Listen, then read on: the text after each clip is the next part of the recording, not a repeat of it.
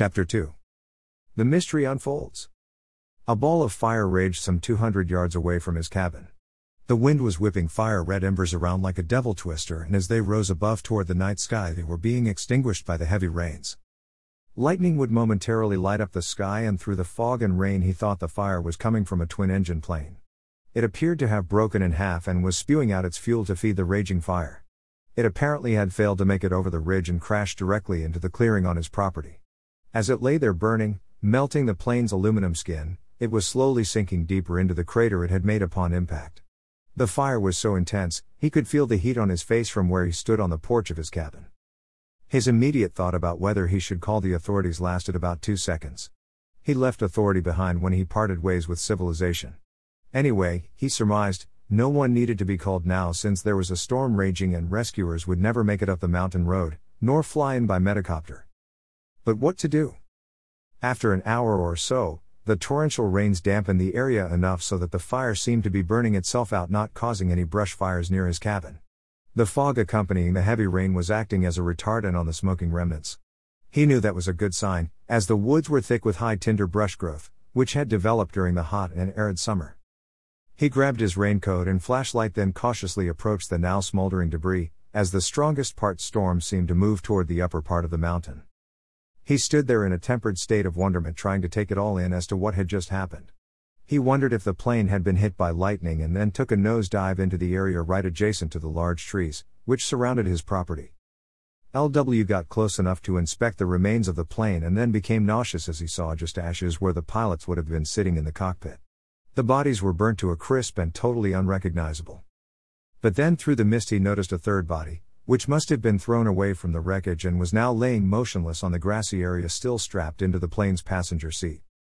The sight was sickening to say the least.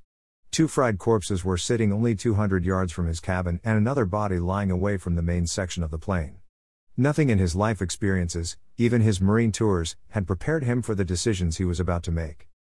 Should he wait until morning to find out what happened or not? He thought about going back to his cabin for the night, as his inspection of the wreckage found no other passengers in the cargo hold of the downed plane. There was nothing he could do for anyone in the plane, and it was too dark and stormy to check for anything else. But then he heard moans from the person strapped in the passenger seat, which had been torn loose from the plane upon impact. He rushed over to it, and the partially clothed body was that of a woman knocked unconscious in the crash. LW took his raincoat off and slowly covered her with it, being careful not to move her. Her moans continued, and as he began to loosen the strap in the seat, noticed her hands and feet were bound with plastic handcuffs. He carefully unbuckled her and put his arms under her limp body and carried her to the cabin's porch. He laid her down on the chaise lounge and went into the cabin to fetch a knife, blanket and first aid kit. The woman remained motionless as he tried to revive her with no success. She appeared not to have any broken bones, but did have a number of abrasions and contusions about her arms, upper body, and face resulting from being thrown out of the plane. He removed her remaining clothes and began cleaning the wounds as best he could on the exposed areas. She lay motionless as he finished bandaging her and then carried her inside, placing her on the bed in the guest room. He sat for a while, watching to see if she moved, but she still appeared to be knocked out. How ironic, he thought. His first guest was an unconscious woman who was a survivor of a horrendous plane crash. He didn't sleep very well that stormy July night, tossing and turning like a wet blanket in a washing machine. After finally getting to sleep, he awoke at the crack of dawn and quickly arose to check on his guest. She was no longer moaning and appeared to be sleeping peacefully. He quietly left the room and peered out of the window. He was hoping it was just a bad dream, but there in the distance he saw the pieces of a downed plane strewn about the area. It was no dream. Questions raced through Lone Wolf's mind as he went outside to inspect the crash site. What now? What to do with a crashed and burned plane? Who were the 2 dead men in the plane, and would the authorities be checking and coming to his quiet corner of the world? And who in the hell was the woman passenger? Why was she being held captive? There wasn't any obvious way to camouflage the remains of the aircraft, although since it was near to some damaged trees, he could cut them and have them fall on the plane. From the air, it would then look as if some trees damaged in a storm had fallen down. Lone Wolf knew about this type of plane because one of his trading specialties was in airlines. He knew the industry inside and out and identified the plane as a de Havilland, a CC-115 Buffalo. This particular model of the de Havilland was used primarily for transport and was built in the mid-1960s. But what was it transporting? His immediate concern, however, was what to do with the pilots' bodies and the woman. He then pondered, was there any way to determine who the hell they were, and where they were coming from and headed? Obviously there would be people on both ends of this aborted trip who would want answers to what happened to them. And what about the cargo?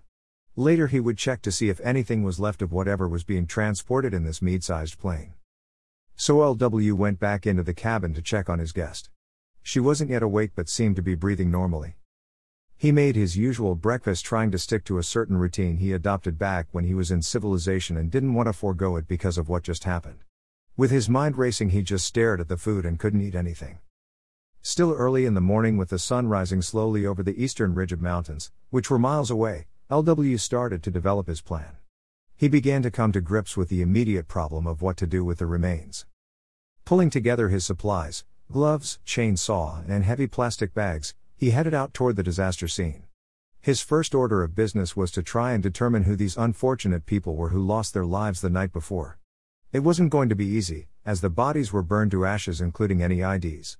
Then he found that all the plane's identification papers, route maps, and flight plans were all burned in the fire. It was gruesome business, cutting the fireproof straps and scrapping the ashes from the cockpit, which had been torn open during the crash landing. He placed each of the remains in the black plastic bags and put them aside.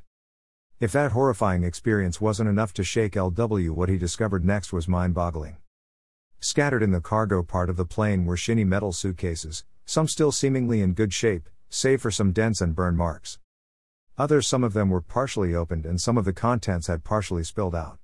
LW stood motionless for a moment and then exclaimed, "What the hell?"